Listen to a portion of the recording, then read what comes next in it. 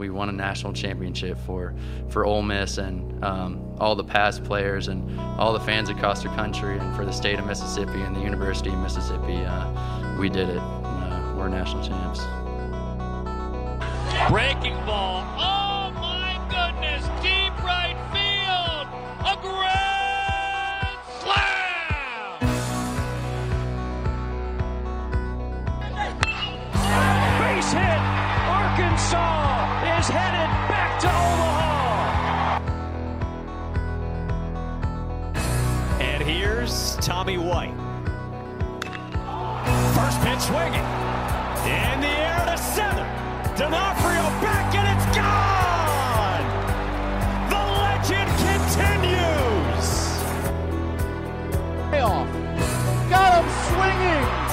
The Campbells, the dynasty of the Big South. And now Tony Vitello bumps the third base umpire. Set. He'll throw. That is a line drive in the gap. Did he do it again? It is another ball in the gap for Morrell.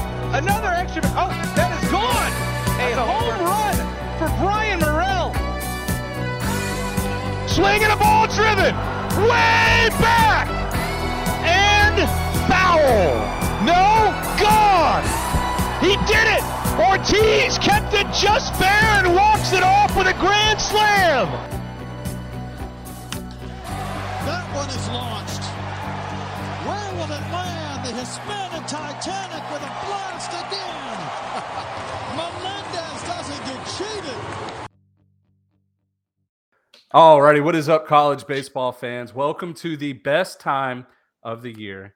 Selection Show Monday just happened, and you are getting our raw, our live, our initial reaction feedback from what just took place there on ESPN2. So today's episode, the plan is much more unorganized than usual.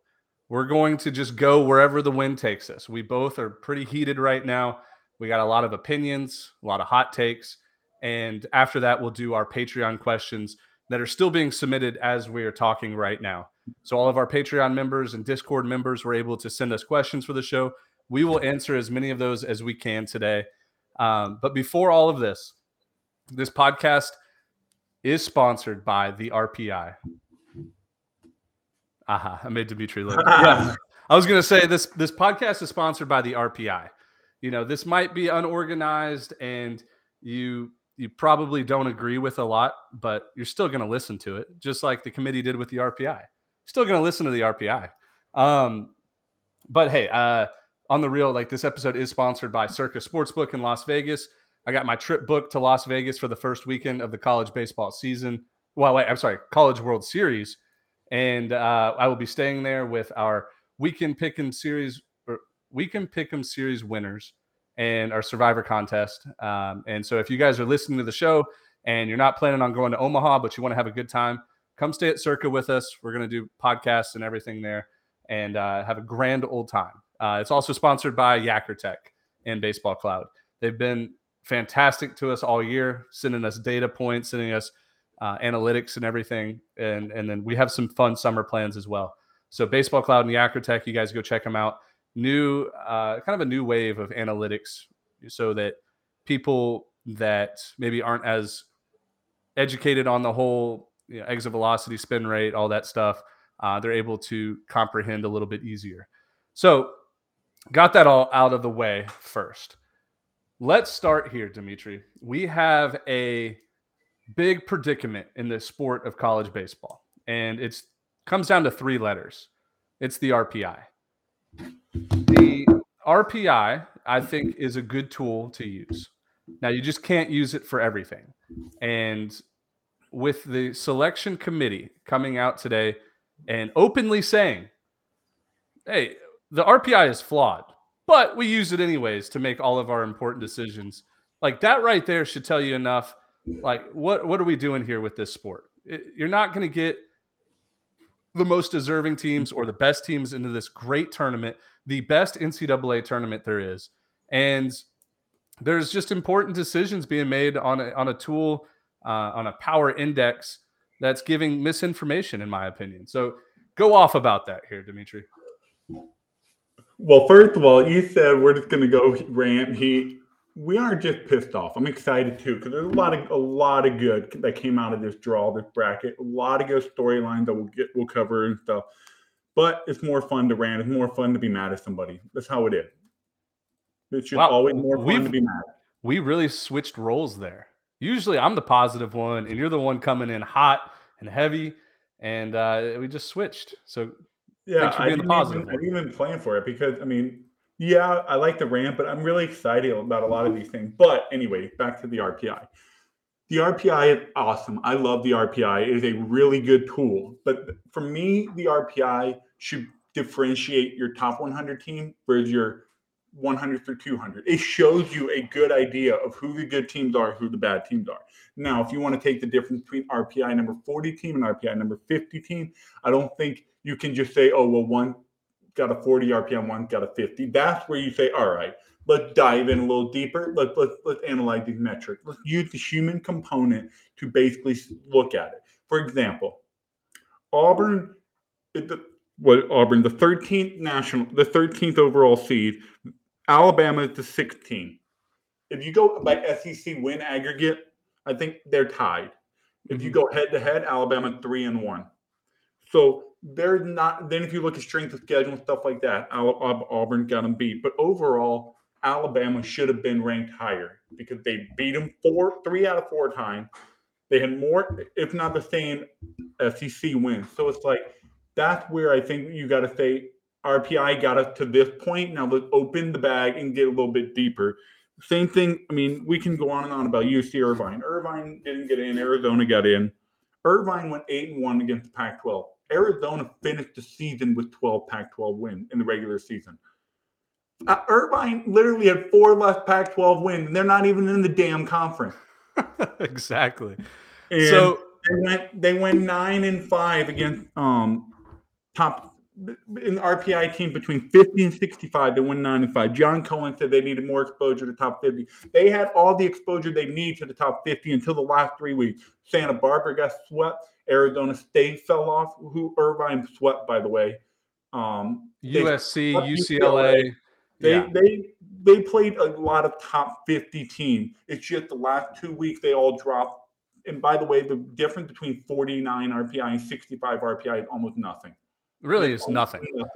So to say Irvine didn't get top 50 exposure, it's bullshit. Yeah.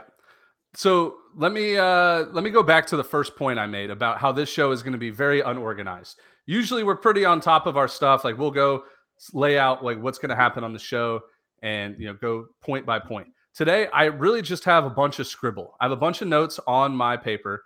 I'm a pen and paper guy still, through and through. But I promise you guys we will hit on everything.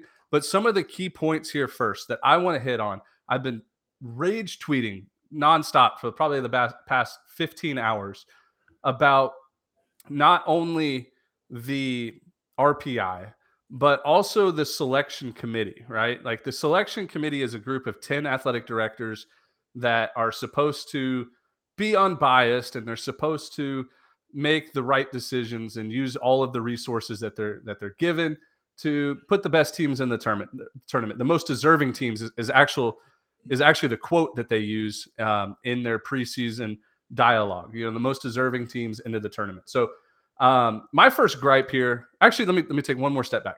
So I'm going to talk about the selection committee, 1, and the biases there. 2, how the RPI is not everything. Like it should not be everything, and how head-to-head should matter, and how you should look at a whole season, like a whole body of work for a season rather than like the last week of the season. And then also just about like another gripe that I have is how we can't even get straight answers to why decisions are being made. Everybody is like, we interviewed John Cohen at the end of the selection show, and he is not answering anything. Like he is. Let me interject real quick. Okay. John Cohen had a tough job. He is in a, I will give him credit. Yeah. He is in a shitty spot because no matter what he does, someone is going to be angry. So I will say we are going to try to be a neutral and we can't just badger on John Cohen because he took this role knowing he's almost a lose-lose situation. Mm-hmm. Just to be clear, there's plenty of things he's getting wrong, but he can't get everything right. Yeah, it is a lose-lose situation for him. I have been tweeting not bad things, but disagreements. Critical things about him. And I know he's in a tough spot. And you know what? Let's go ahead and talk about my first point here. The selection committee as a whole. They don't have time to watch. They probably watch a 20th of the games that we watch, and the guys at D1 Baseball, Baseball America, all of these different media sites. They probably watch 1 to 2 games a weekend, right? And because they're busy guys, like they're making high 6 figures, maybe 7 figures to direct the whole athletic department. And usually football comes first or basketball, and then just important decisions that they need to make. So when they all gather in Indianapolis on May, what is today?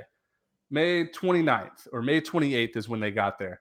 And they have these meetings. One, they might not all be familiar with each other. And like 2, they probably haven't watched much college baseball. So they're given sheets of paper to look over that has every metric possible, probably some blind resumes, some comparisons, things like that. And their job is to structure a 64-team tournament with certain guidelines that have to be met. You know, one of the guidelines is no 2 conferences can be in the same regional. You have to have all 30 conference champions in this field of 64.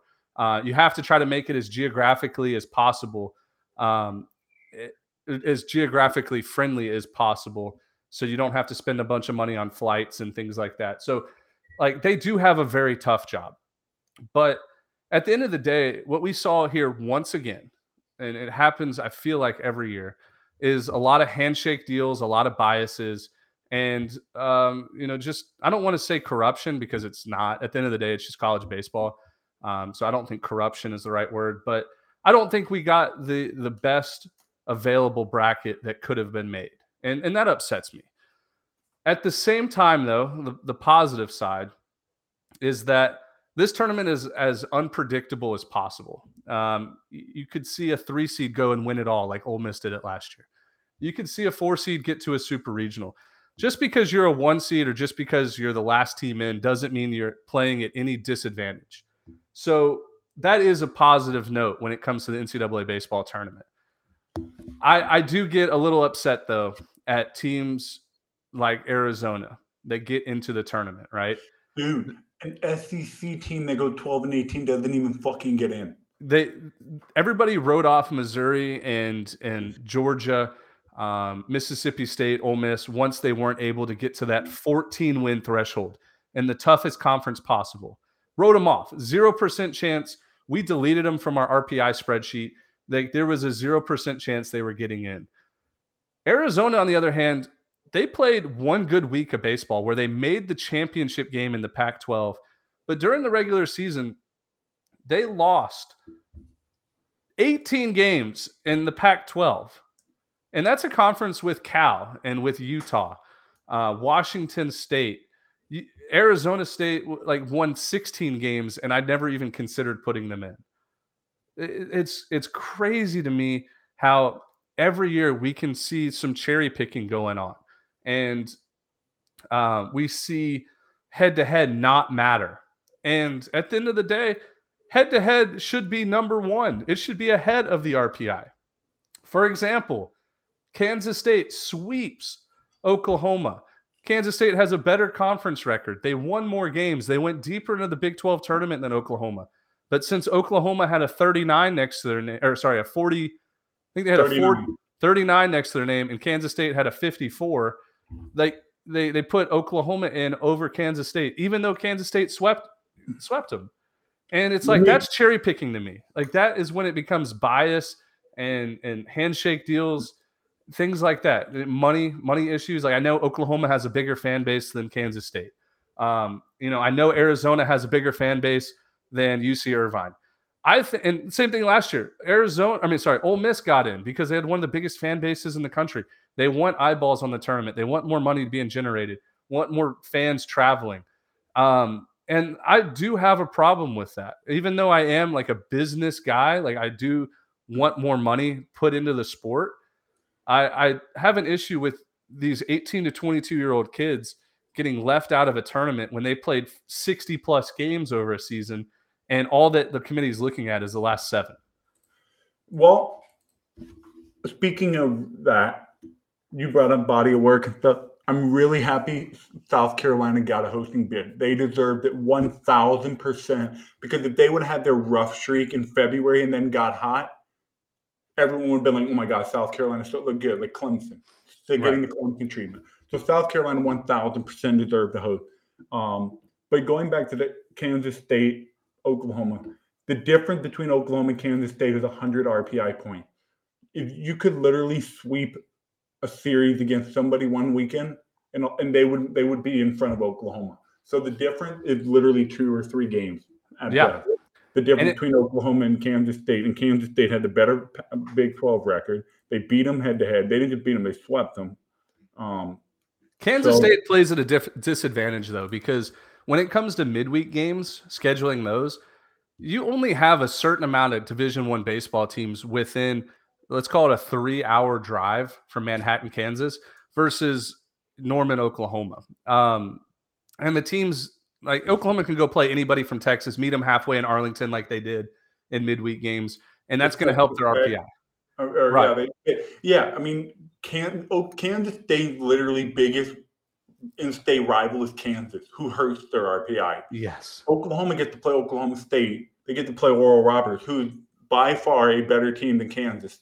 So it's unfortunate, the geographical part of it.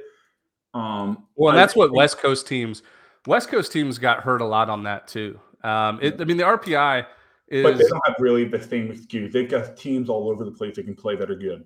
No, I know, but all of those teams are like, if you're not in the top 100, you're in like the 250 to 300 range over there. You get the Bakersfield, like Cal State Bakersfields, and the Cal State Northridge, not Northridge. I'm sorry, Riverside.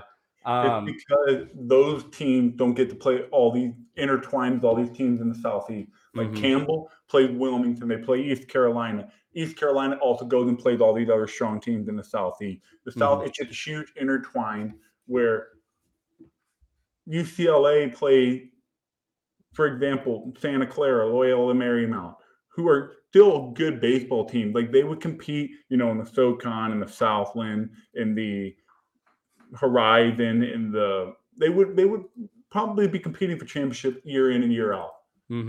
So it's unfortunate, but I don't want to sit here and just badger. Yeah, let's get back to the meat of it. So the point number 1 I was mad at was Arizona getting in. 2 was Oklahoma getting in over Kansas State. When Kansas State beat Texas Tech 2 out of 3, which was RPI 40, they beat Oklahoma 2 out of or they swept Oklahoma, which was 39, and then they beat UC Irvine, which I guess technically doesn't matter anymore because they're not in the tournament. But Kansas State did take 2 out of 3 from UC Irvine too.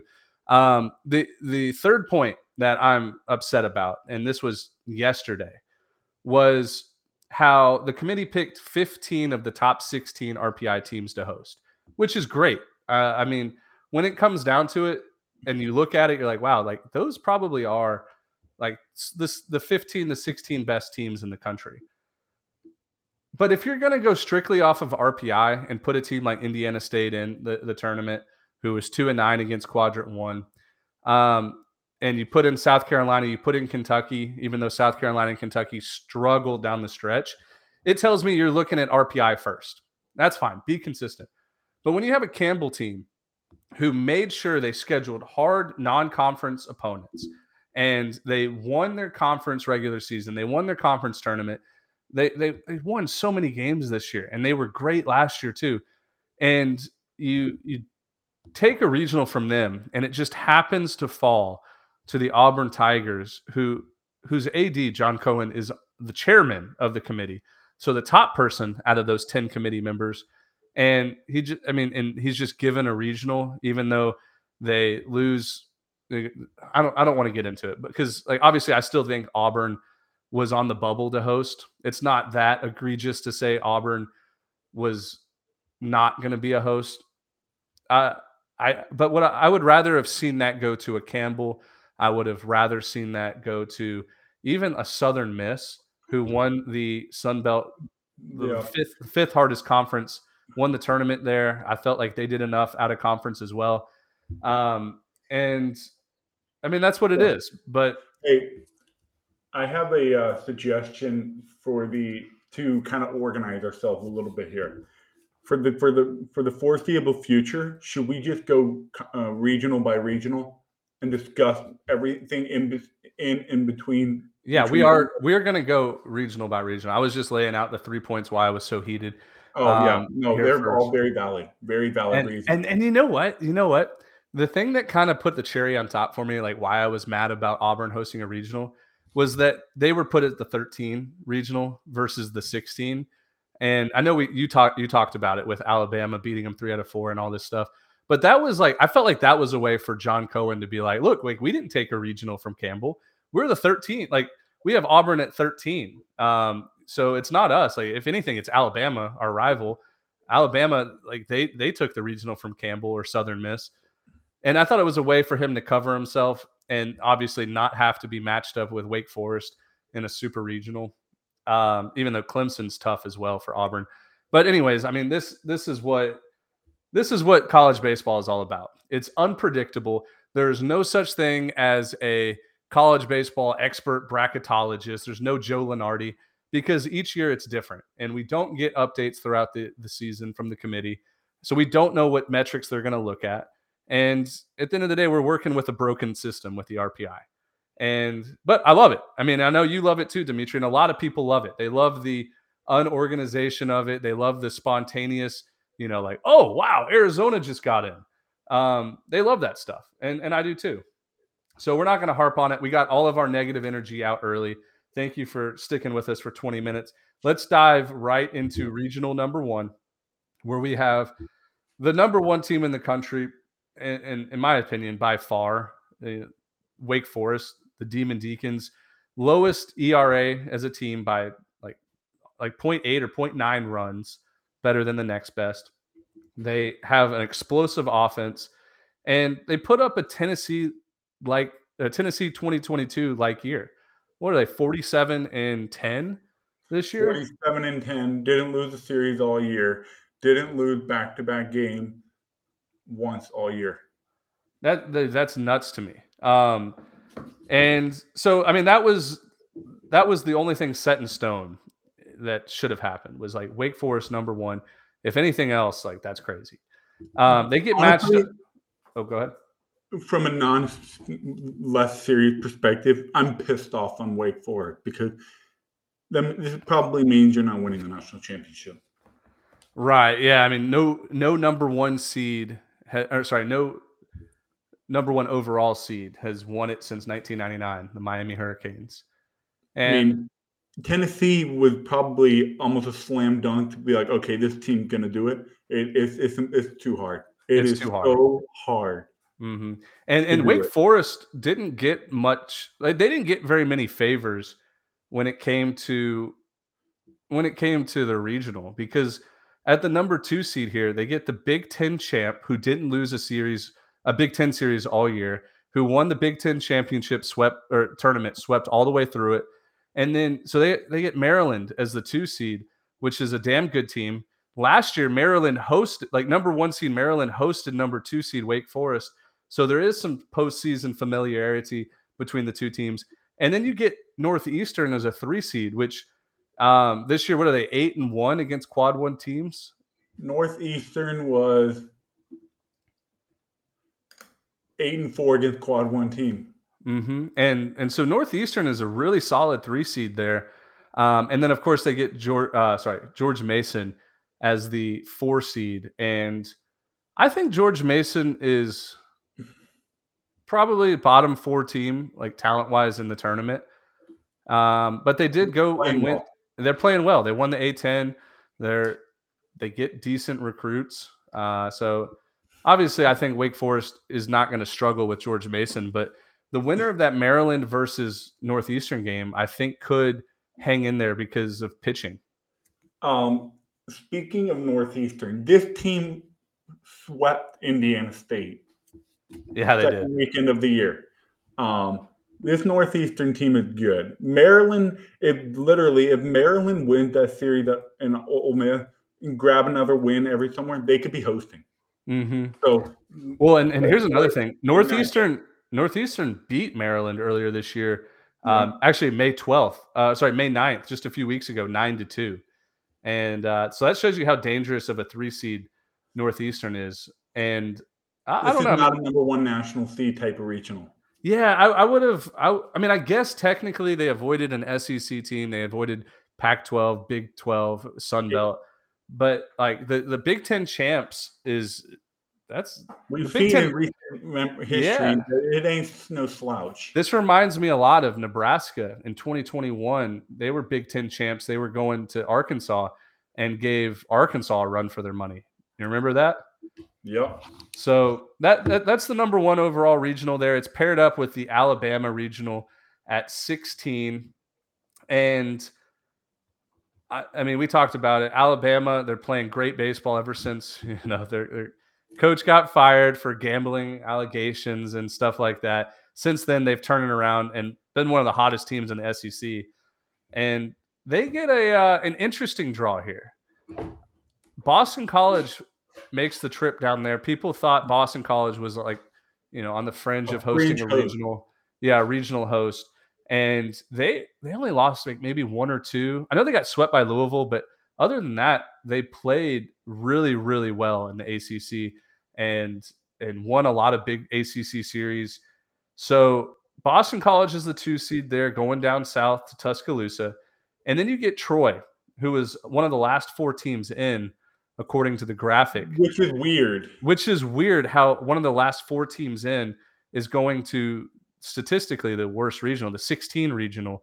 Usually you'll see those teams at the national seed, like somewhere in the national seed standpoint. But even then, I was surprised that Troy was one of the last 4 in, considering some of these other teams that you're like, whoa. Right. And then Nicholls State is the 4 seed. We saw them beat LSU in a midweek earlier this year. They have a really good Friday night guy as well. And I think this regional is up for grabs. I could see a Troy getting out of it, led by Shane Lewis. I mean, they played a tough conference.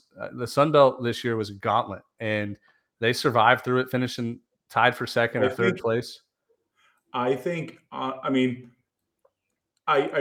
think Alabama gets out of this region. We'll obviously make our predictions on Wednesday, but I totally can see Boston College or Troy winning this regional as well. But if Alabama plays like the way they did in Hoover, no chance. Yeah. Here's something else to think about. So 2021, number 1 overall seed Arkansas, they lose in the super regionals to a 2 seed coming from that 16 bracket, and it was Notre Dame. No, NC State. I got mixed up there. I forgot if I was talking about 21 or 22.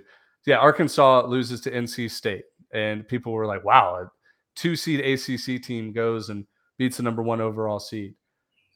Last year, Tennessee, they get through their regional and then have to play a 2 seed ACC team coming from the Statesboro regional, 16 overall, and that was Notre Dame, and Notre Dame beat Tennessee 2 out of 3. This year, we get a 2 seed ACC team in that 16 overall regional. So, but it's an ACC team at the 1 seed. Yeah, that's the only difference. We don't see an SEC number 1 overall seed, which would have been even better. I mean, I wish it would have kind of worked out that way, but I don't know. I mean, if history says it, like Boston College has a good chance to get to Omaha. 2 seed ACC team and that 16 regional. That's something to keep an eye on. And I think they're getting Honeyman back, or he's back now, so they're going to be at near full strength. And they were hurt for the past couple of weeks, so that is not a Boston College team you want to sleep on. Yep. All right, let's go straight down the bracket here. We got Miami as the 9 overall seed. One of the toughest, I think, one of the toughest regional. I think it potentially could be one of the toughest. I also think potentially it could be one of the weakest.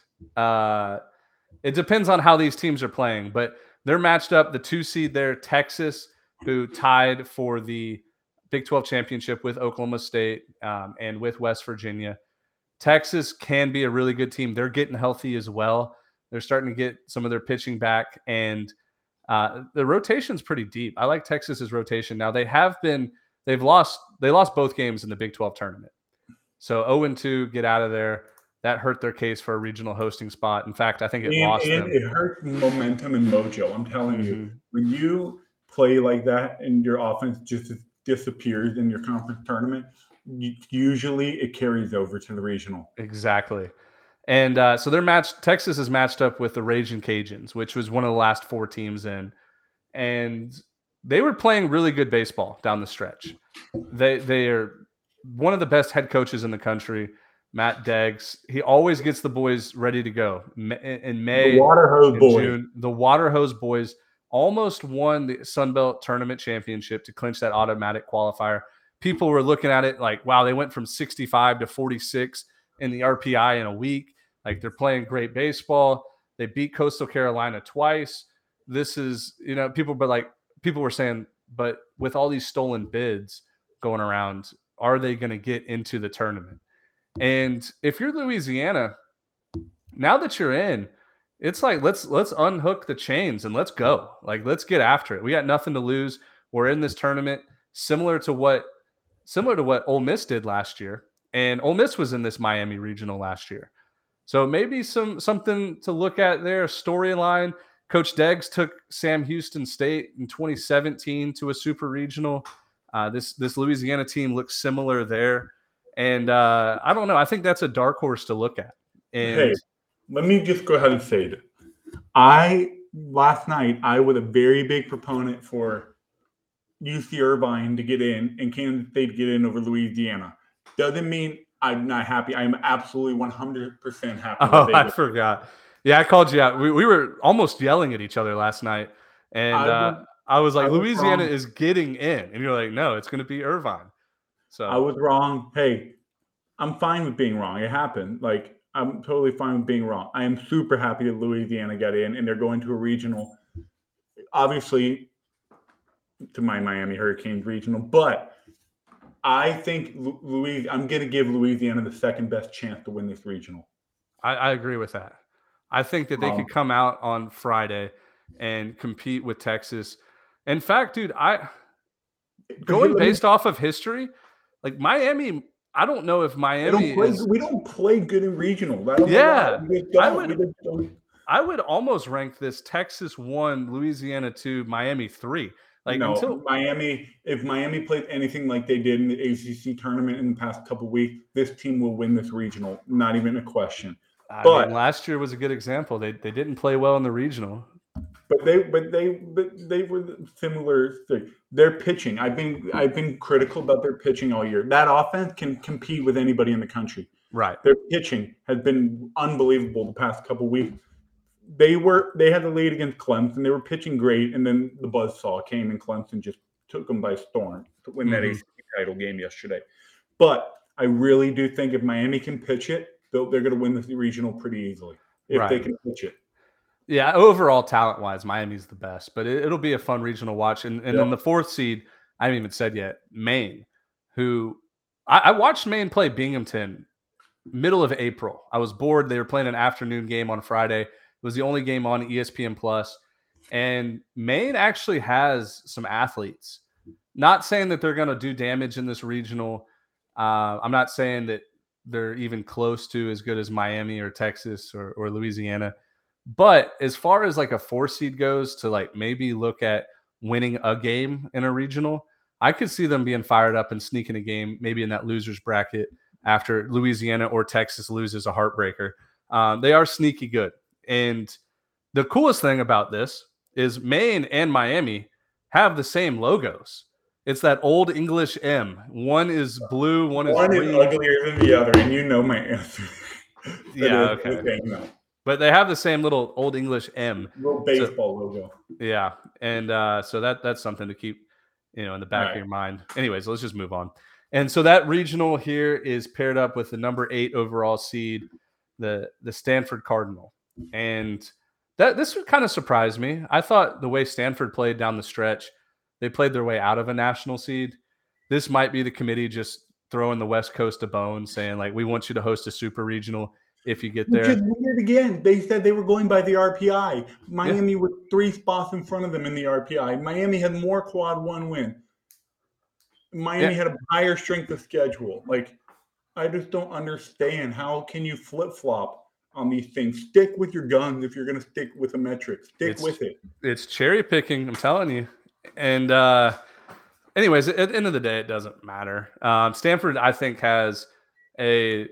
It does matter. Miami, they win. They got to go to freaking Palo Alto. That's true. That's a good point. And they got to fly across the damn country.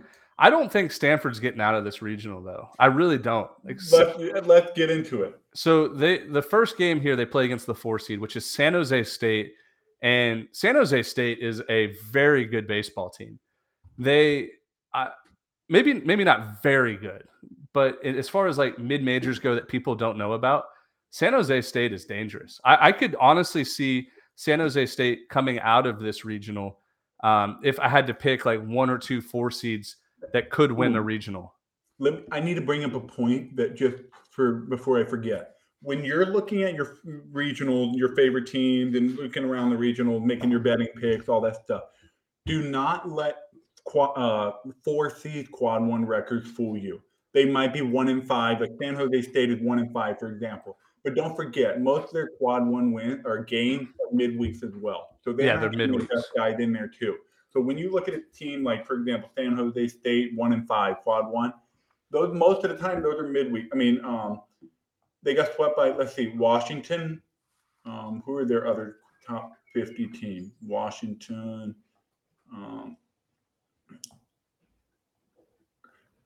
In Texas, they got to win at Texas, and then they got their doors blown off the last 2 games. So this team did win a game on the road in Austin. But I'm impressed. Most of their quad 1 games are actually weekend series. So that example with San Jose State. But in general, don't let that fool you. Because they're playing midweek too. So their number 4 starter will rarely match up with a Power 5 team's number 1. So if you're looking on Monday, then you want to see their quad 1, how they did in midweeks. But overall, don't let it fool you, because they can still be really good teams, even though they only have 1 quad 1 win. Right. And they beat Texas on Friday night. That was the game I watched them play.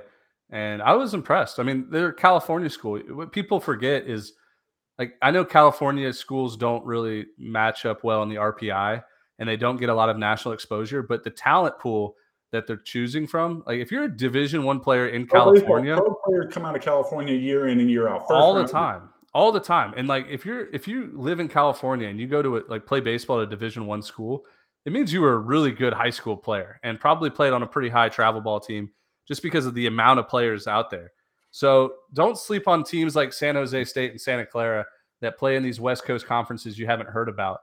They have good teams. Speaking of Santa Clara, we'll get to them later. Yes, we will. But anyway, so the 2 seed here in the Stanford Regional is Texas A&M. I love this. I think Texas A&M is a great fit there. They're a team that isn't like Texas A&M, to me, is a team that doesn't need like a huge crowd behind them. They don't need to have home field advantage. They kind of would, in my opinion, thrive in a sunken diamond type regional host, because a little bit quieter there, under the lights. But Texas A&M has a team full of just like gritty players that, don't wow. They don't wow you with any kind of tools. That, like, they're not showboating. They're not doing these things that need attention. They just like nose to the ground, like, let's play baseball. Like, let's go. A typical Jim Schlossnagle team. And I think that this is a very favorable regional for them, especially with Cal State Fullerton as the 3 seed. Now, we both love Fullerton, and it's more of we love the brand of Cal State Fullerton. And we watch their games all the time because of like our childhood and what we saw in postseason baseball growing up. And, Fullerton played a pretty tough schedule this year, and they won some games. They won the Big West. Well, I guess they got the automatic qualifier from the Big West because UC San Diego wasn't eligible. But they went through the whole conference schedule and won a bunch of games. The only issue with Fullerton right now is they seem to have lost their identity. They lost a lot of games down the stretch. They weren't playing the same style of baseball. Couldn't win the close game.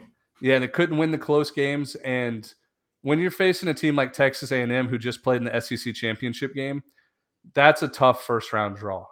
So there's that. Yeah, I'm not a huge fan of Fullerton in the postseason. The past couple of weeks, they limped their way through, and we both know when teams limp to the finish line, they're usually barbecue in the regional. Exactly, and I do think Texas A&M will probably be the favorite when like Vegas comes out with the odds to win this regional. But no way, Stanford will be the favorite. I don't know, man. I don't think you'll get plus money on. Dude, did you know Stanford had a newcomer, a transfer, come in to win the Pac-12 Player of the Year? He's a transfer. Was it Bowser, or it was a young sophomore? Maybe he was a freshman last year. He didn't play. Yeah, that's what it was. He just didn't play much. Rios. Mm-hmm. He didn't play much. He wasn't a Bowser. He wasn't one of their dudes. He was a nobody last year, and he won Pac-12 Player of the Year. So don't sleep on Stanford. This team is really good still. Well, the point I was going to make about like how Stanford could win this regional is, remember last year, every time their back was against the wall, they responded and took the lead. Texas State had them dead in the ninth inning. And you saw what they did to Fullerton opening weekend.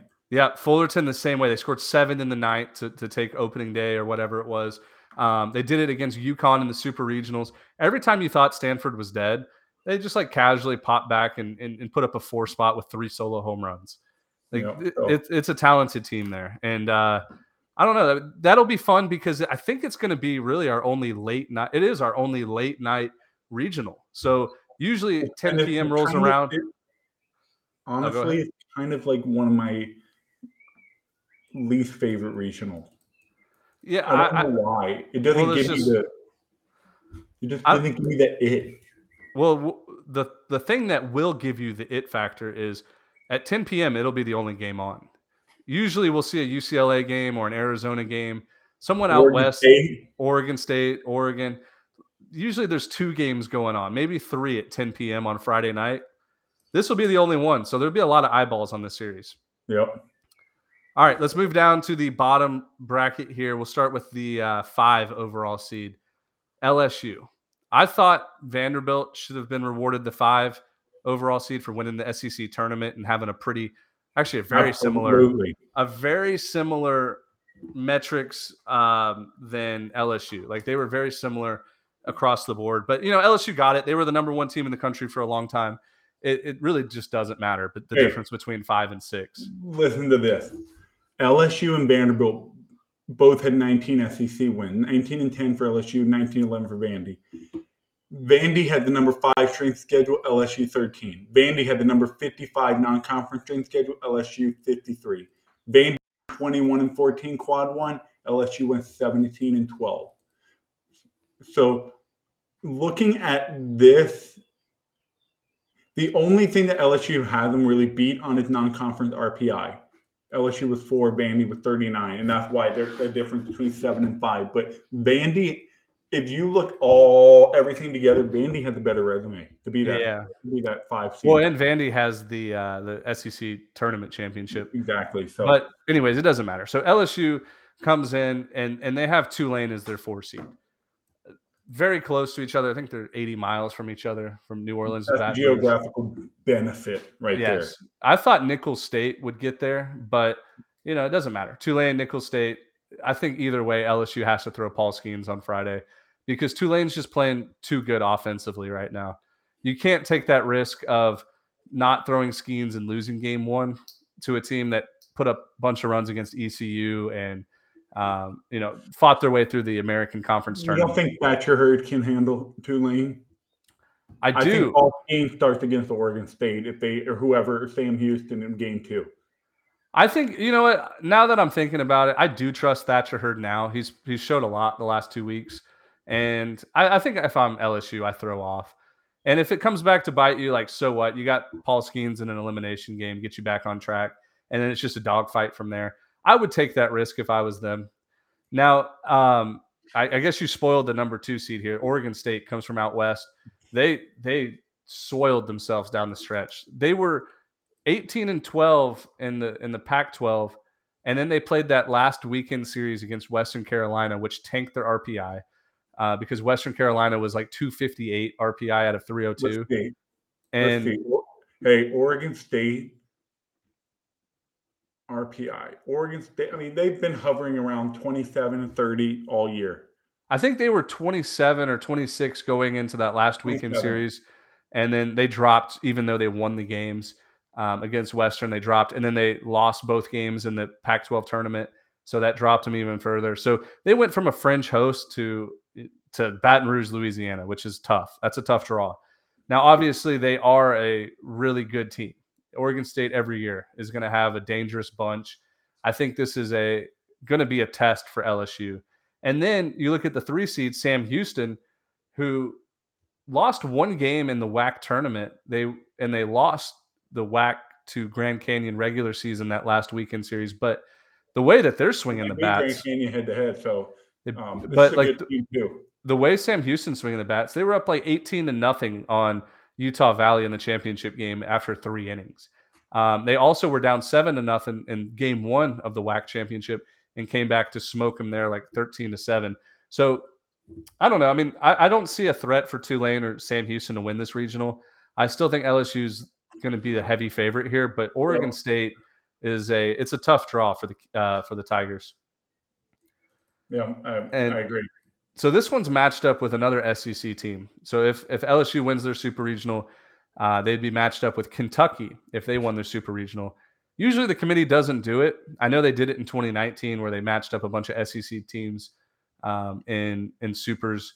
But Kentucky has Ball State as the 4 seed. Really good team out of the MAC. They have West Virginia, who tied for the Big 12 championship. I know they have struggled the last 5 games, but overall, West Virginia had a really good season. And then Indiana, who was only like a game back of Maryland in the Big 10 regular season. I think Kentucky gets a low-key tough draw here. It is a very tough draw. Don't forget, Ball State is coming out of the MAC. Kent State won that conference by 5 games, absolutely slaughterhouse Ball State the last weekend of the regular season. I think they put up, they went 29-11, 14-3, and 11-5. So Kent State not getting in and Ball State getting in feels so wrong to me, but that's what the automatic bid is. And I mean, I love it. So Ball State this is not their strongest team they've had in the past couple of years. I thought last year's team was even much better. I saw where Sam Bachman, remember him from 2021? Yep. He made his major league debut. Really? From Ball State, flamethrower. Wow. He was throwing like 100. Yeah. So Ball State, the strong team, not their strongest team in the past couple of years. Central Michigan was always in their way every year. Every year. In their way. And of course, the 1 year Central Michigan is not in their way, they win the championship game. So tough break for Kent State. They were so close. They were one of the last 4 out or first 4 out. But I do think Ball State is really going to push Kentucky button Friday night. I think so too. It reminds me a lot of 2021 when Wright State went to Tennessee. And, Wright State, very similar program to Ball State, really scrappy team. They're very athletic, fast. Ball State can pitch. Yeah, Ball State. I mean, so could Wright State back then. But, Wright State gave Tennessee everything they could handle in 2021 until Drew Gilbert's walk-off grand slam. I think this could be like a similar regional there where Ball State could have a lead early and Kentucky, not the greatest offense, might have to put up a crooked number late to win it. But here's something I'm interested in. West Virginia and Indiana are 2 teams that I think have great head coaches with Mercer and Mazey. I think both teams are junkyard dogs. Both teams get after it. And at the end of the day, Indiana, pretty experienced in postseason play. West Virginia hosts a regional 2019. They're not out of the loop when it comes to postseason play. But you look at both of these teams and you're like, wow, I don't know how much better Kentucky is than Indiana. I don't know how much better Kentucky is than West Virginia. So I think this has potential to be the most crazy wide open regional from these 4 teams. They're all wild cards, really. Yeah, I mean, I think Indiana could easily be one of the 3 seeds, the highest chance to win the regional. Yeah, I do too. Especially since the think way like Indiana- West Virginia has been playing. And Indiana can, I think Indiana can really match up well with Kentucky. So if they can get through West Virginia, based on how West Virginia's been playing lately, Indiana could be in a super regional at Alex Box. Right. All right, now let's move down to the 13 overall seed here, the Auburn Tigers. And I'm pissed at Auburn's regional because I think overall this is the weakest regional. You get, in my opinion, the weakest 1 seed with Auburn. I know they're at 13, but you get the weakest 1 seed there. You get Penn, which is an Ivy League team. I know they played South Carolina close earlier in the year, but at the end of the day, the Ivy League does not have the resources. They do not have the recruiting ability. They don't have the same things that a lot of even like mid-major conferences have. They play a weird schedule. It's just different baseball in the Ivy League. And so you get Penn coming from the Ivy League. Like they have a good record, but competition's not great. And then you get Samford as a 3 seed coming from the SoCon. I think Samford's a good team, but not 3 seed material at all. I've seen them play in person this year. They have a good Friday night guy who's like mid-90s, but other than that, like they don't have any superstars offensively. And it would have been nice if they would have had Colton Ledbetter this year. But anybody that's good at Samford enters the transfer portal and goes to Auburn anyways. Happened with Sonny DeShera and this Samford team could have Colton Ledbetter on their team. Yeah, and remember, Sonny DeShera, SEC Player of the Year last year, came from Samford. So it's like Auburn using Samford as like a recruiting tool again. Like, hey, Samford, like all your good players, you might want to come transfer here after the year. That's a little inside joke. But anyways, and then you have Southern Miss as the 2 seed, which I think Southern Miss should have like possibly hosted. But anyways, it doesn't matter.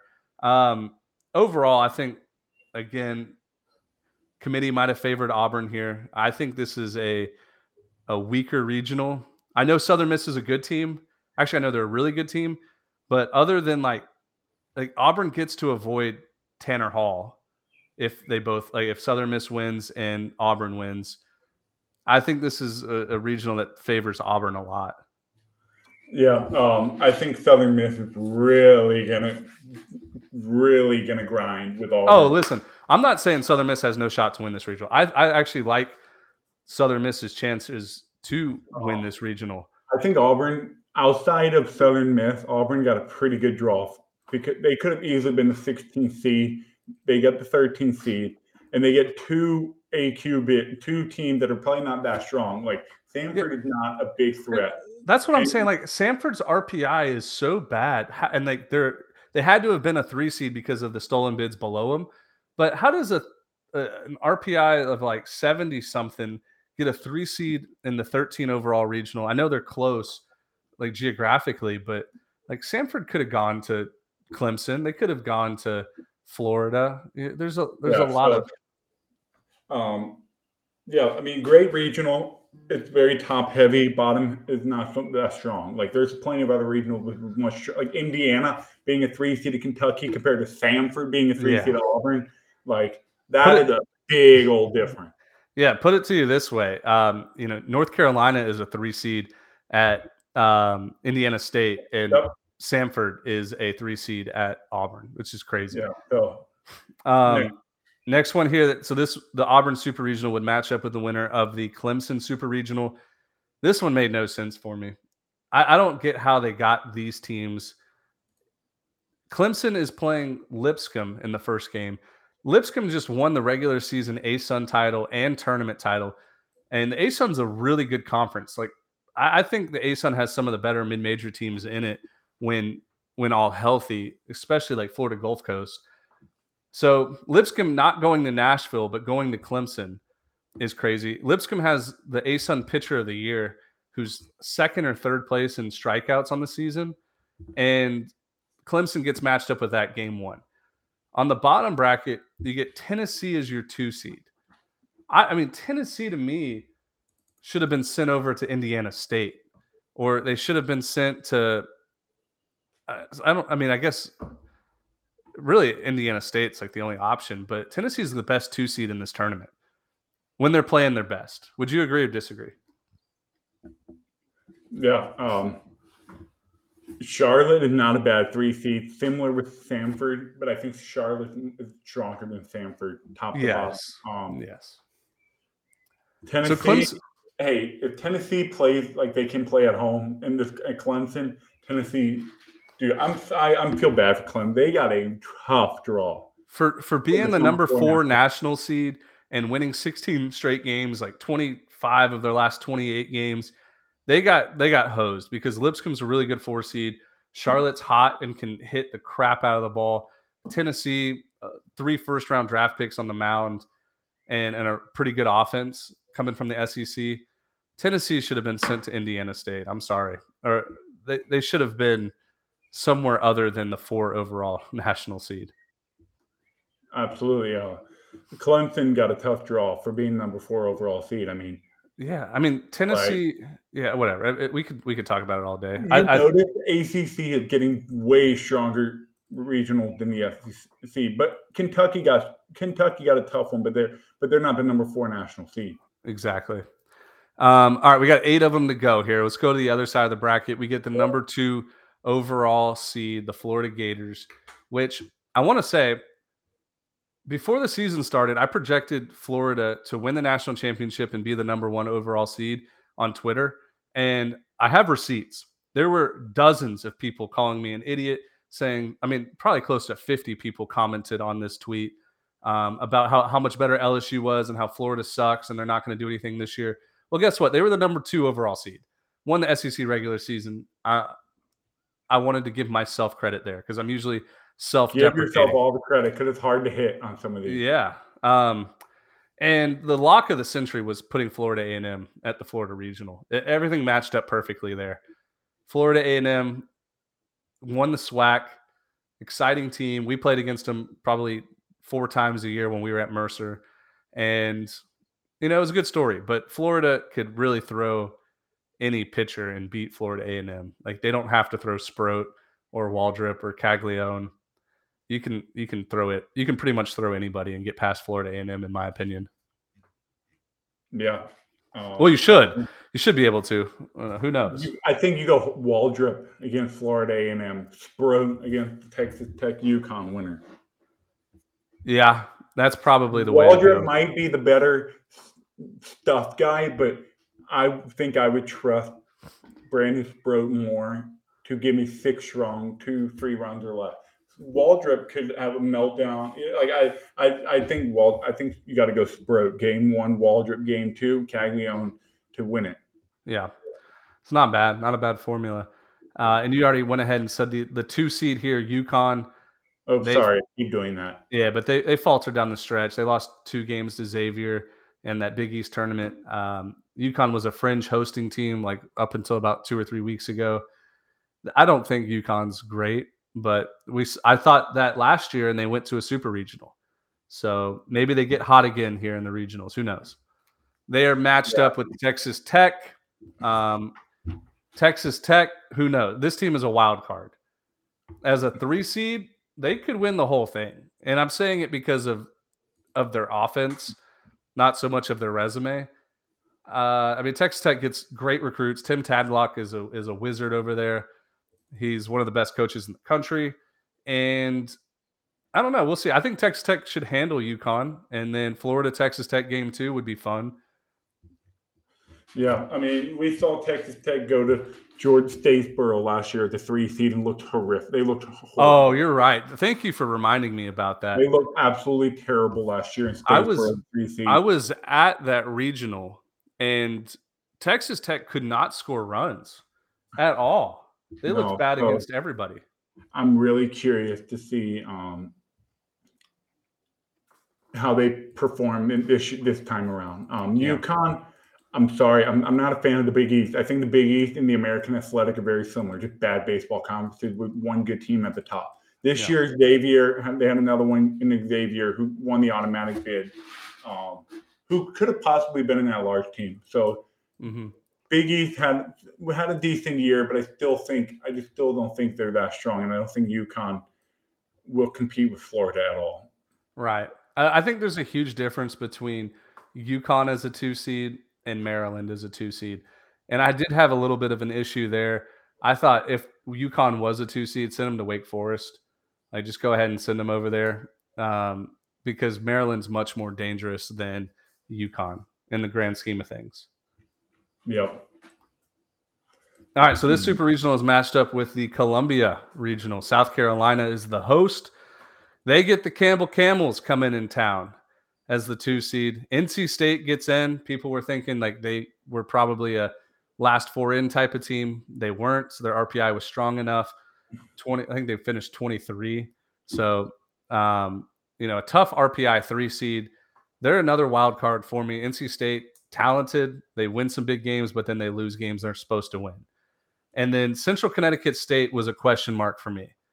Like, how does Central Connecticut State go to the 15 seed when RPI-wise, they were one of the worst 4 seeds out there? And it wasn't really even a geographical thing. No, yeah, not at all.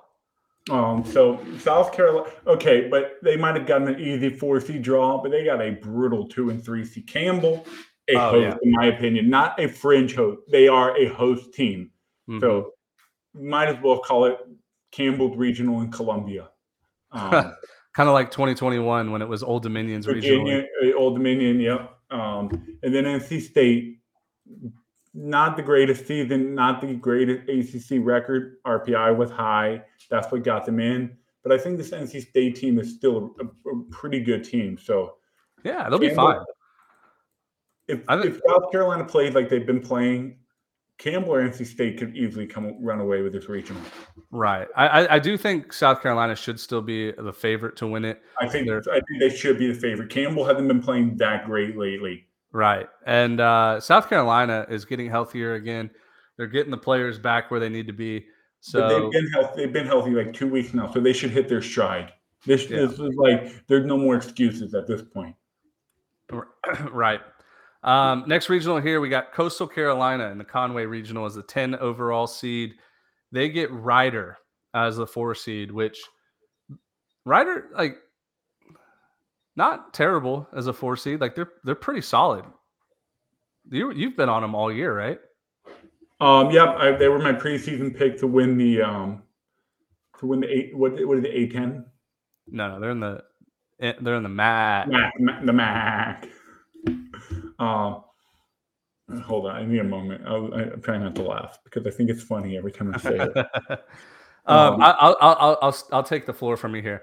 This regional, I think, is the easiest regional. Correct me if I'm wrong. And they do have Coastal has a committee member, like their AD is on the committee, and I think they were. I'll just go ahead and say it. I think they were gifted a really easy regional. You get Duke, who's not playing good baseball right now. They faltered down the stretch as the 2 seed. UNCW, they won the regular season and they won the conference tournament. They're good. What's his name? Banks. What's his name? It's Banks. Their starter. Closer, right? Yeah, Banks. He's really good. So hey, if UNC Wilmington has a lead, after 6, they can extend him too. So that's a dangerous team in Wilmington. I mean, they beat Northeastern twice in the tournament. They beat them in the regular season. So Coastal got their hands full with Wilmington. I think Duke, if they turn it on a little bit, that's another really good team. So right, and I'll tell you this: I think it's kind of easier. I think it's on the easier end of all these regional. So Coastal did get a good draw compared to some of these other regional. Like Coastal got a way harder regional than Coastal did. Yeah. This should have been Clemson's regional. I agree. Well, Duke couldn't have gone there. But so when I went to the CAA tournament on Thursday, I sat with the UNCW coaches and was talking to them about college baseball and all this stuff. And, obviously it was hard to get out a lot of information because they were just focused on their game against Northeastern at the time, who was playing after, like they were playing Northeastern after the game I was there. And the UNCW coaches kind of hinted at me that they would have loved to go to Coastal's regional. Like if they could have avoided, they could have avoided, because it's close for them. It's not too far, maybe 2.5 hours down the coast. Yeah, like two hours or so. And so it's close for them. Their fan base will travel. And they knew that they were going to avoid probably a all-around tough regional with, they're going to get one ACC team or SEC team most likely. And they felt comfortable playing on Coastal's field. So for them to get Duke in the first game and then play Coastal, like, I think they would take that draw as a 3 seed 10 times out of 10 versus getting shipped over to an SEC school or Wake Forest. They were scared about going to Wake Forest as a 3 seed, or Wake Forest as a 2 seed. They, I don't know. I think this regional was very easy compared to what I think Coastal should have gotten. And maybe it's because they have a member, their AD on the committee. Who knows? But I don't know. I'll probably make it up either Friday or Saturday this week to this Coastal regional. I'm not too far from it. Hey, that would be a fun one to go to. Yeah. But yeah, I mean, I think Coastal should handle business, but we'll see. We'll see. All right. So this regional is paired up with the Virginia regional, 7 overall national seed. And all in all, like, this is a tough regional too. Like, this regional is way tougher than Coastal's, and it should be the other way around. Virginia gets a good Army team as the 4 seed, game 1. And I think, for everybody listening, I think Army is a potential super regional team. They are, dude, they're good. They're experienced. Army last year, Southern and Hattiesburg, they put up a fight. They're experienced. They returned a lot of guys from last year's team, and they've been playing good all year. I think Army is a dangerous 4 seed.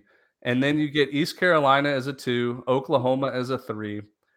Everybody knows East Carolina's talented. Everybody knows Oklahoma's talented. Hold on. I'm going to be brutally honest right here. I don't think East Carolina is that good. I don't think they're that good. They had a battle to the wire to win the AAC, which we all know is not a very good conference. Right. They had to go to the wire. They lost to a 19-win Tulane team. I don't care if it's baseball. I don't care if they were hot. You lost to a 19-win Tulane team when you were playing for everything as well. This wasn't some Tuesday night Wednesday game where you're just trying to save some arms for the weekend. You went all out with all your best guys to win this championship game. And you lost to a very bad Tulane team. I think and Oklahoma is not very good this year either. They're not that good of a baseball team this year. They had some good wins because when you play in a tough conference like that, you're going to run into some series wins. It's just the way it is. Yeah, no, I agree. You're not going to just get swept and go 0 for 27 in your conference series. You're going to win a couple weekends. So I think Virginia got an easy draw. I am gonna take a 180. Being brutally honest, my hot take. It could be a hot take. Well, so Virginia plays really well at home, and they have a very veteran team, a lot of at-bats under their belt, pitching staff they can piece together. But if I'm an ECU Pirates fan, I think this is the easiest path to a super regional that they've ever had. Like, if you're ECU, honestly, the easiest path to Omaha. That's what I meant, not super regional. Easiest path to Omaha they've ever had. I mean, look at it. They have Virginia in their way, Oklahoma, Coastal, and Duke. East Carolina, they have familiarity with Coastal. They can beat Coastal. They have familiarity with Duke. They can beat Duke. They have familiarity with Wilmington. They can beat, Wilmington beat them this year, but these are all teams that Coastal's not looking at the other side of the dugout like, wow, that's a giant. Like Texas coming into town, like, whoa, that's Texas.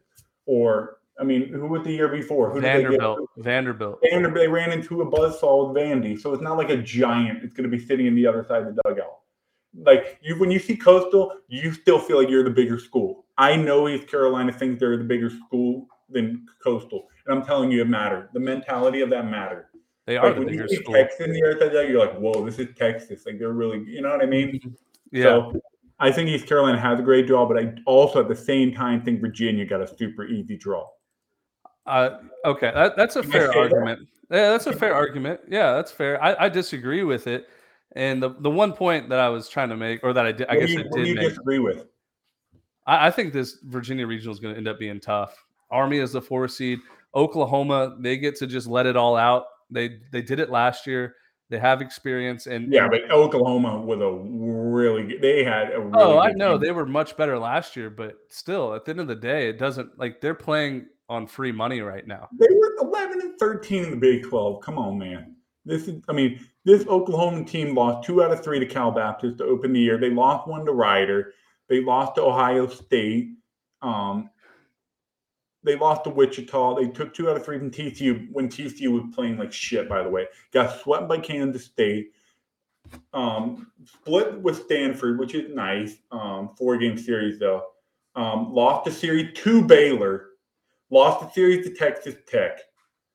Then they won a series against Texas. But they have really bad losses. I know. I'm not saying Oklahoma is going to win this regional. I think Virginia will win it. The main point I wanted to hit on was ECU. I know you're not hosting a regional, and the fans, I'm sure the jungle is devastated because they always put on a really good regional there. But this is your best shot to get to Omaha that you've had probably ever, even as a 2 seed.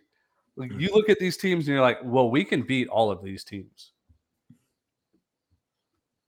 And with all that said, let's move on to Vanderbilt's regional. So we have the 6 overall seed Vanderbilt hosting Eastern Illinois, winners of the OVC. And they get the Pac-12 tournament champs, Oregon, as the 2 seed. And then the Big East champs, Xavier, as the 3 seed. I think Xavier made it. Wasn't Xavier in the Vanderbilt regional maybe in like 2016, they were in 2017?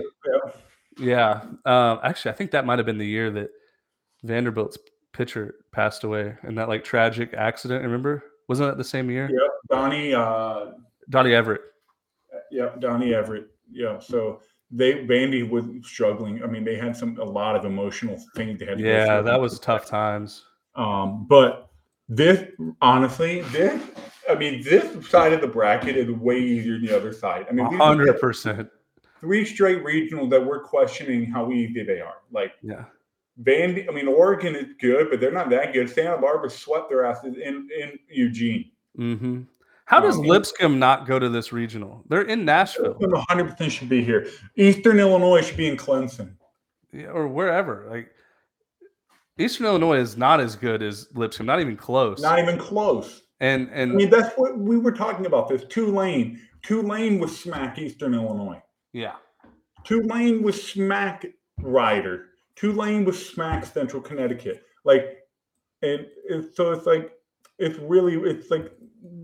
Tulane had 19 wins, but they would probably smack most of these teams in the Northeast. Yeah. Small schools. But I think anyway. But at the end of the day, like Xavier's I think Xavier's better than what I was giving them credit for all year. Watched them in the Big East tournament. They're good. Like they're a good team. And I think I don't know if they'll win this regional. In fact, I don't think they will. I think Vanderbilt should steamroll through this regional, but you look at it, Oregon's playing really good baseball right now. And I think that's an Omaha caliber team, how they're playing. Oregon won the Pac-12 tournament. And earlier in the year, they were probably a top 20 team in the country and looking to host a regional.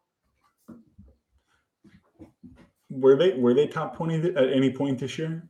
Yeah, we had him as or at least I had him as a regional host probably in March. I don't remember. The past couple of weeks have been kind of a blur, but yeah, Andy should run away with this regional too. I think Xavier will beat Oregon on Friday night. Ooh, I don't know.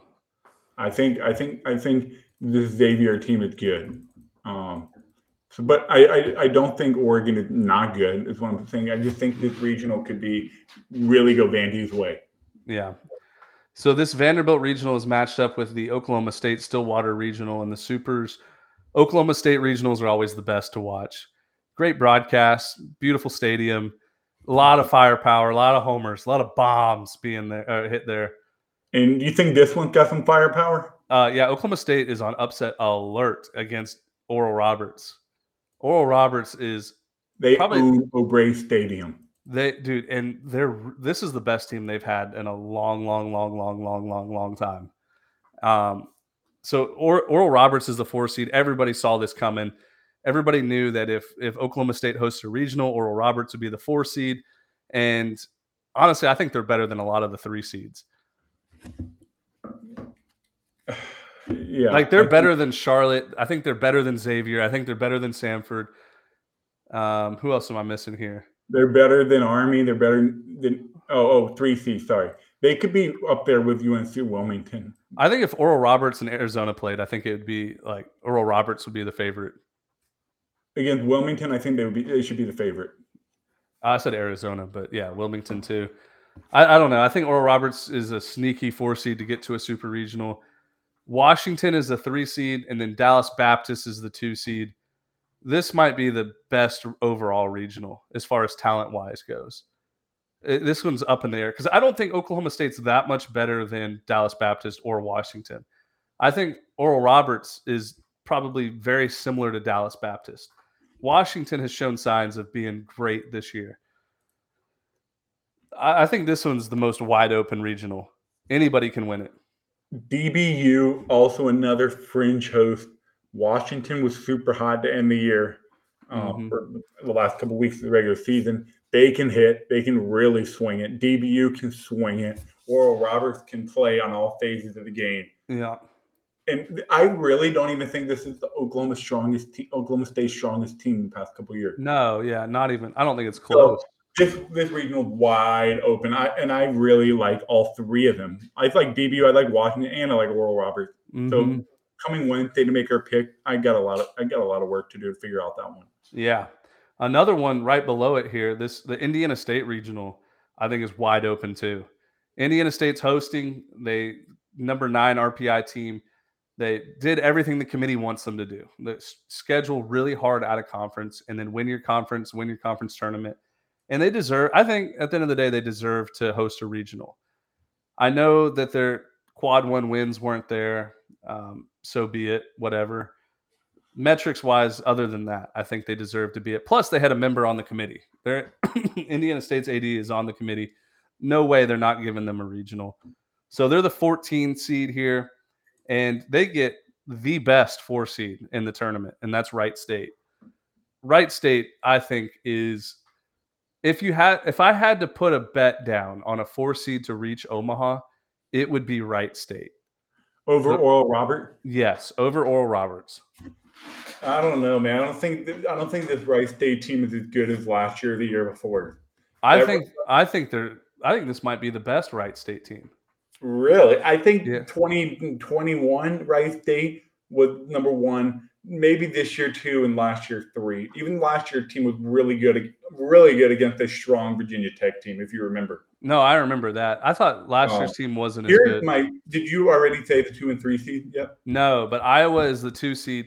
North Carolina as a 3. I have something to say about this. Why the hell is Maryland and Winston-Salem as the Big Ten champ, the Big Ten tournament champ, in a much tougher draw, and Iowa gets fucking Indiana State? Why? How did that make sense? Committee members and geographically is the only 2 explanations. Makes no. I mean, the difference between Iowa going to Indiana State and Maryland going to Indiana State can't be much different. I mean, it's a lot closer for Iowa. Is it though? I think so. Let me look up on the map because I don't think it's that much different.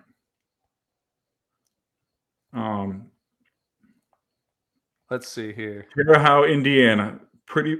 Let's see. I think it's north of Indianapolis, right? Terre Haute. I have no idea, dude. I think Terre Haute is north of Indiana. Let me see. No, it's west, not north. West. Okay. It's so much closer to Iowa, dude. Honestly, not really. It's so much closer. Do you want me to do the actual direction? Here we go. Terre Haute, College Park, Maryland. We're going to find out exactly. Okay. To Terre Haute, to College Park. 667 miles. Remember that. Now. All right. I got Terre Haute to Iowa City. Iowa City. I got it right here. 331. Half as close. Damn it, man. Damn it, man. Damn it, man. Literally half. Damn it. All right. Well, either way, I don't care about the geographical location. No reason Maryland should be at the number 1 national seed. Wake Forest regional. Why Iowa gets to go to Indiana State. No reason for that. Right. And there is just breaking news that Vance Honeycutt for North Carolina is out for the regionals. He's probably going to be the top 3 pick next year.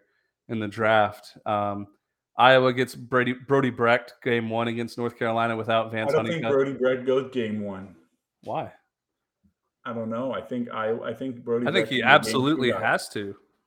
I mean, depending on how their rotation's been the last couple of weeks. I mean, I guess we'll see. Brody Brecht hasn't been always Friday. He hasn't been starting Friday every time. I know, but at the same time, you got to throw him game 1. But He's your best. Either way, I think that this regional with the 3 seed has the highest chance to win. I agree. I think North Carolina. I said it earlier, but I changed my mind. I think North Carolina has the best chance of all 3 seeds to win their regional.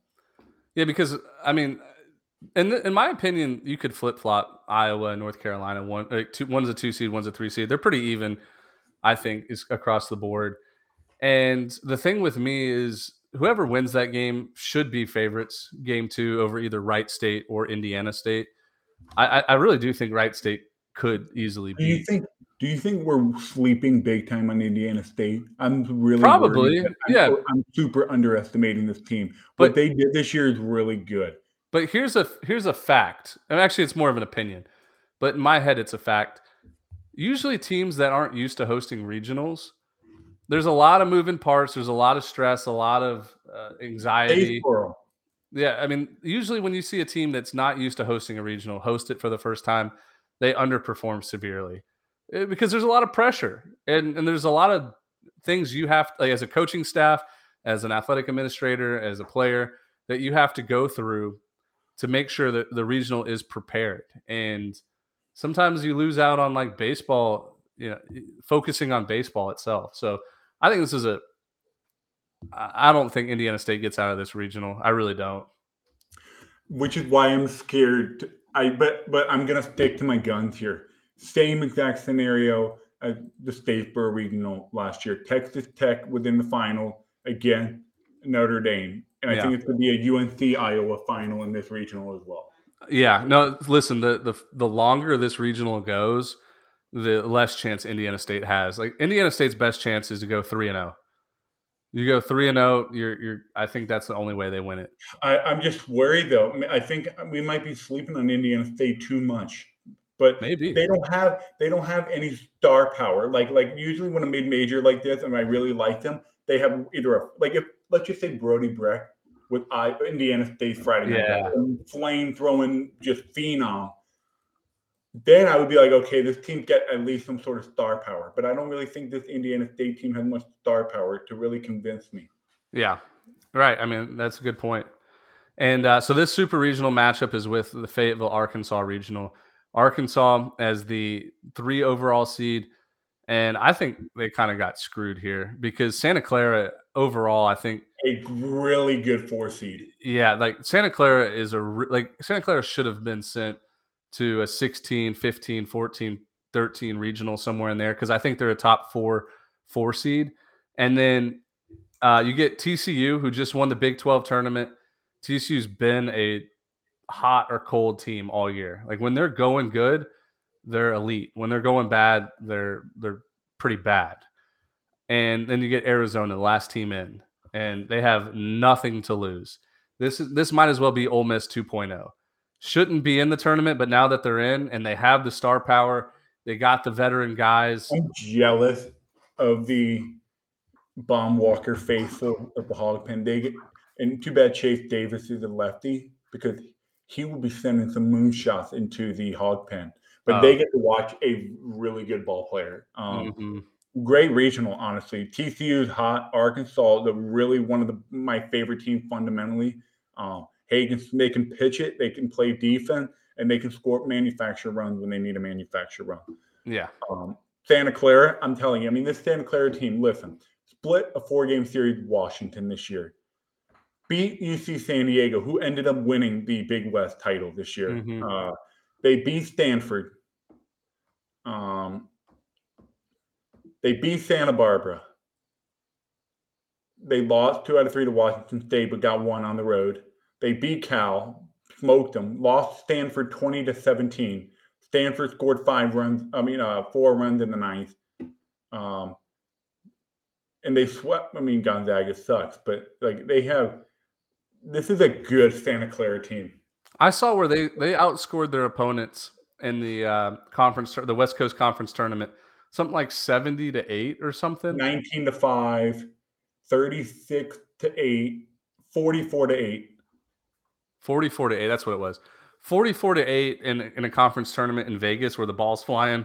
They have a really good pitching staff. And I saw where Mason McRae tweet. I think it was Mason McRae. It was one of the college baseball stats people tweeted that they have like stuff wise on the mound, like some of the best in the country. So Ooh, I want to go check that out.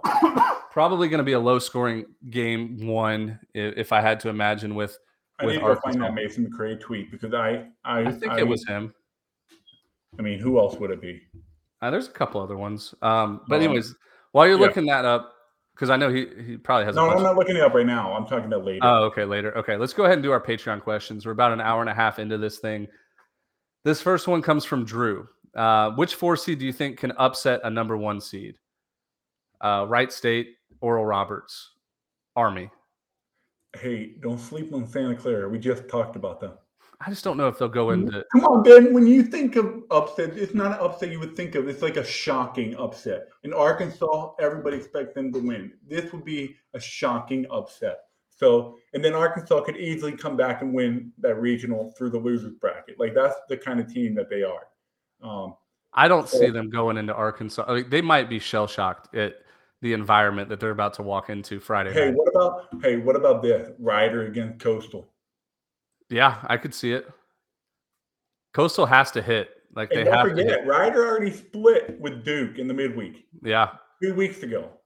I think my top 3 though, Army over Virginia, and then Wright State over Indiana State, and Oral Roberts over Oklahoma. I mean, it is an upset, but that's not like shocking. Like that's not a bold hot take kind of upset. Hey, do you think Twitter would explode if Tulane beat LSU Friday night? Yeah.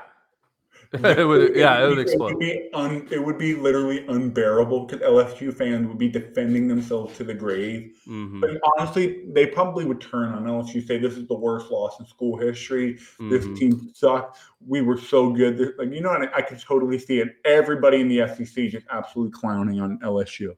Yeah, and Tulane's kind of been everybody's like fan favorite right now.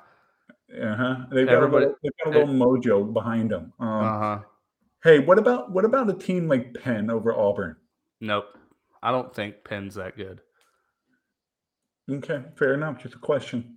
The Ivy League usually underperforms a lot in the tournament. In the postseason, yeah. Hey, I won't be surprised. I'm not going to – and this is just me being a fan. Fans know how it is. You're always critical of your team. Maine beating Miami, I wouldn't be surprised. I would. I'd be surprised. I'd just be like, dude, yet again. But – that's just me being a fan, a little different. But yeah, I think Oral Roberts over Oklahoma State, Wright State, and hey, what about Lipscomb? No, I think Clemson's just rolling right now. If it was anybody else but Clemson, I'd say Lipscomb, but nobody's beating Clemson right now. For South Carolina, you remember? No shot. You remember when Binghamton went down there and beat them? Yeah, I know. That was what? What was that? Like 2014? It was my first year of college. Liberty within that regional with Binghamton. And, yeah. All right. Next question here is this one's from D Love 2. Who do y'all think has the toughest road to Omaha as a top 16 team? Let me double check. I think it's probably South Carolina. I think I would say Kentucky. Why? South Carolina's got to go through Campbell, NC State, and then they got to go through Gainesville. Yeah, but Kentucky has Ball State, Indiana State, West Virginia, LSU, and Oregon State to get to Omaha. I think those are very similar. I think, yeah, you can go either one there. I'm trying to think if there's any other ones that are like. Yep, I think that's pretty tough. Yeah. All right, next question here is from Matt Perkins. It's what do you think of the postseason format change I've seen D1 baseball and others bring up? So you eliminate the regionals in favor of weekend series. Round 1, 32 hosts, 3-game series. Round 2, 16 hosts, 3-game series. Round 3, 8 hosts, 3-game series. Identical to supers we have today. So basically make the tournament one extra week, and it's super regional format all the way through. I don't know. I would have to see it done first. I don't know if I like that. I just love the way the regionals are structured.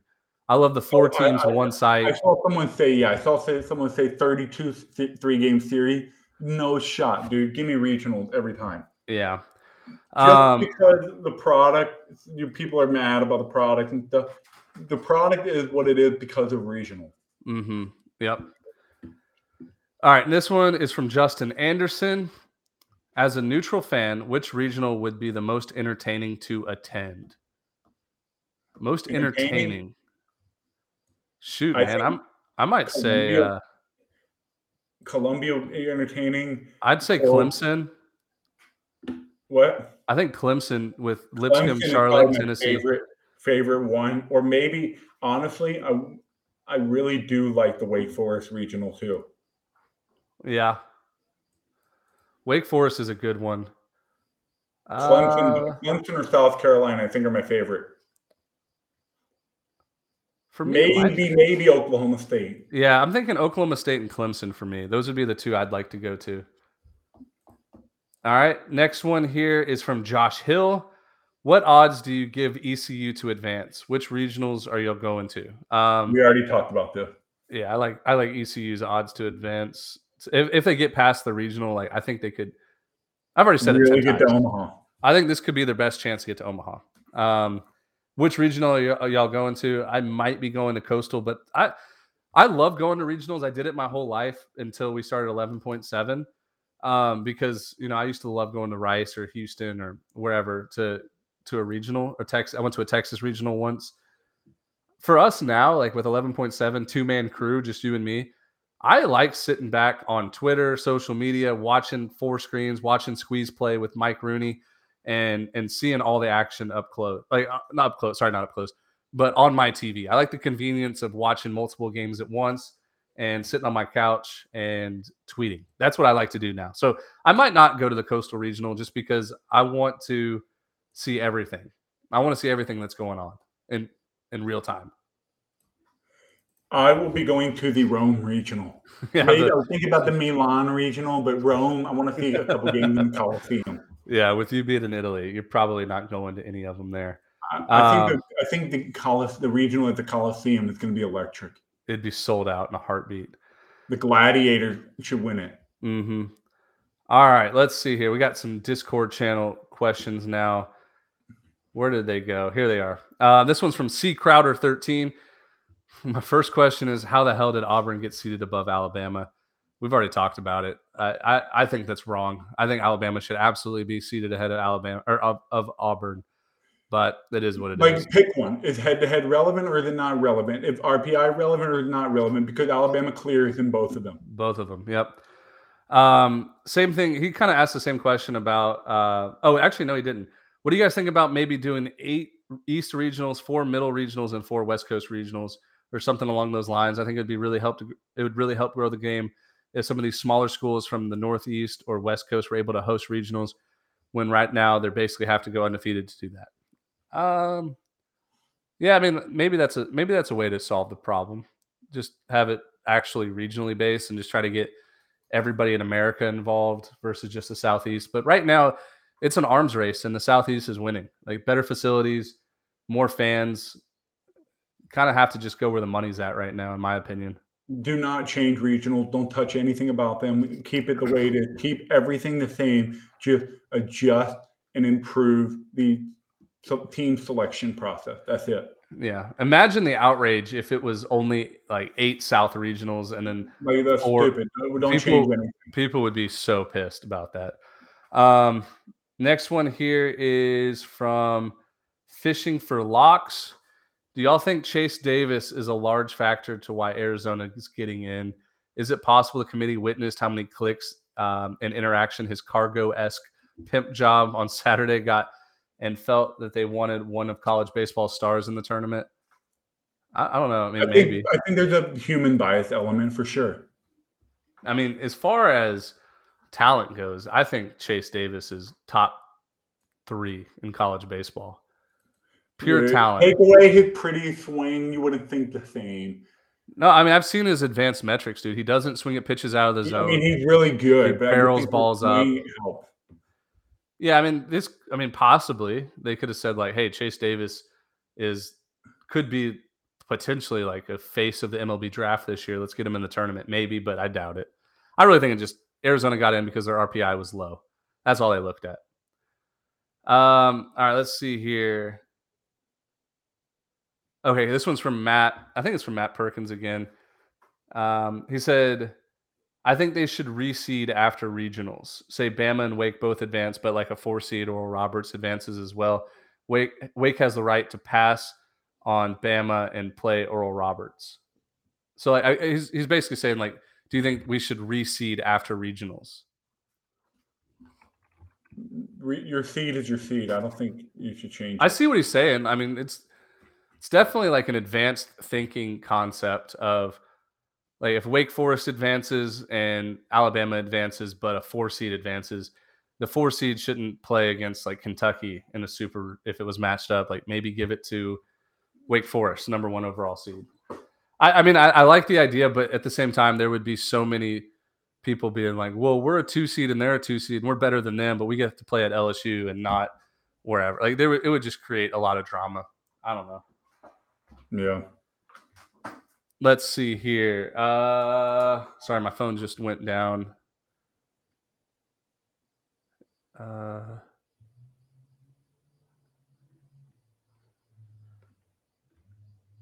I can't. There's people like commenting now, so I can't see all the questions. I don't think there's any. Oh, who could be the Ole Miss of this season? This is from C. Loring, Arizona, NC State. Who else could be like the Ole Miss of this season? 3-seed that got in. Louisiana, maybe. Just goes on a run, hot.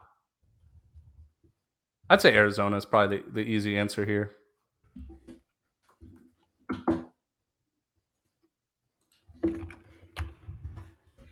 Sorry, what? Who could be the Ole Miss of this season?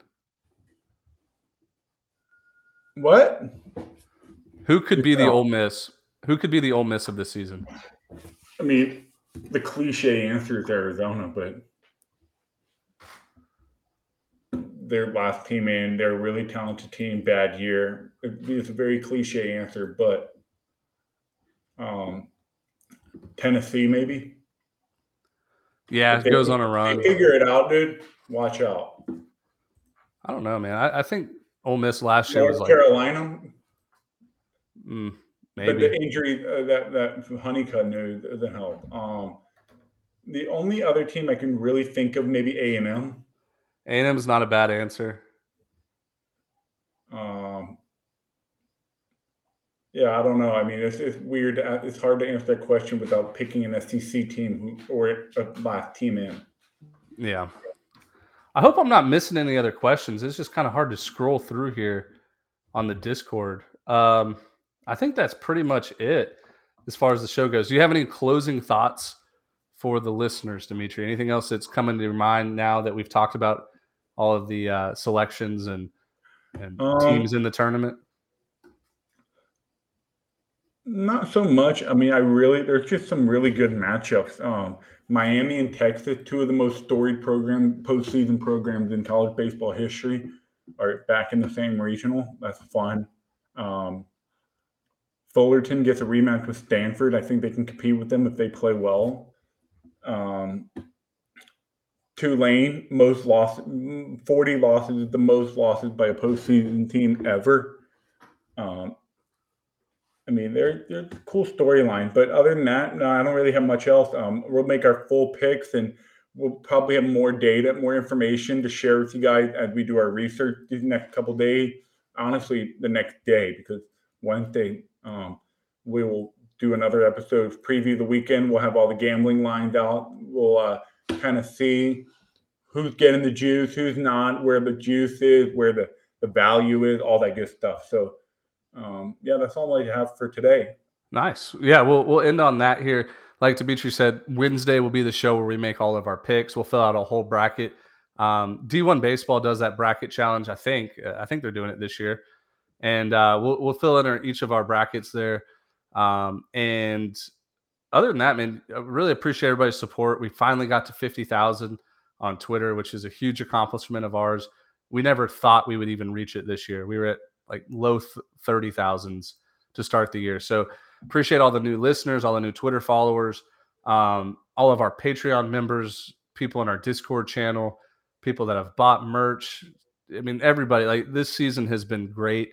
It's really helped us take the next step in 11.7. And, after this season, we're going to be excited to explore some off-season opportunities as well. So you guys just buckle up, man. We're almost to regional play, which is the best time of the year, in my opinion. And we want to hear your thoughts. We want to hear your picks. If you tweeted us right now, we're probably not going to see it because our notifications, you refresh and there's 10 more that pop up. So it's been hard to look at interactions on Twitter at this time just because of the amount of people tweeting at us. So anyways, like I said, so happy to finish the regular season, finish the conference tournaments, but there's still a whole nother season left. We got regionals, super regionals, College World Series coming up. Y'all stay with us, and really appreciate everybody for listening. We'll see you on Wednesday. We won a national championship for Ole Miss and all the past players and all the fans across the country, and for the state of Mississippi and the University of Mississippi. We did it. We're national champs. Breaking ball. Oh my goodness. Deep right field. A grand slam.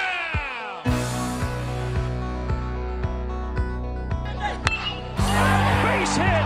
Arkansas is headed back to Omaha. And here's Tommy White. First pitch swinging. In the air to center. D'Onofrio back, and it's gone! The legend continues! Payoff. Got him swinging! The Campbells, the dynasty of the Big South. And now Tony Vitello bumps the third base umpire. Set.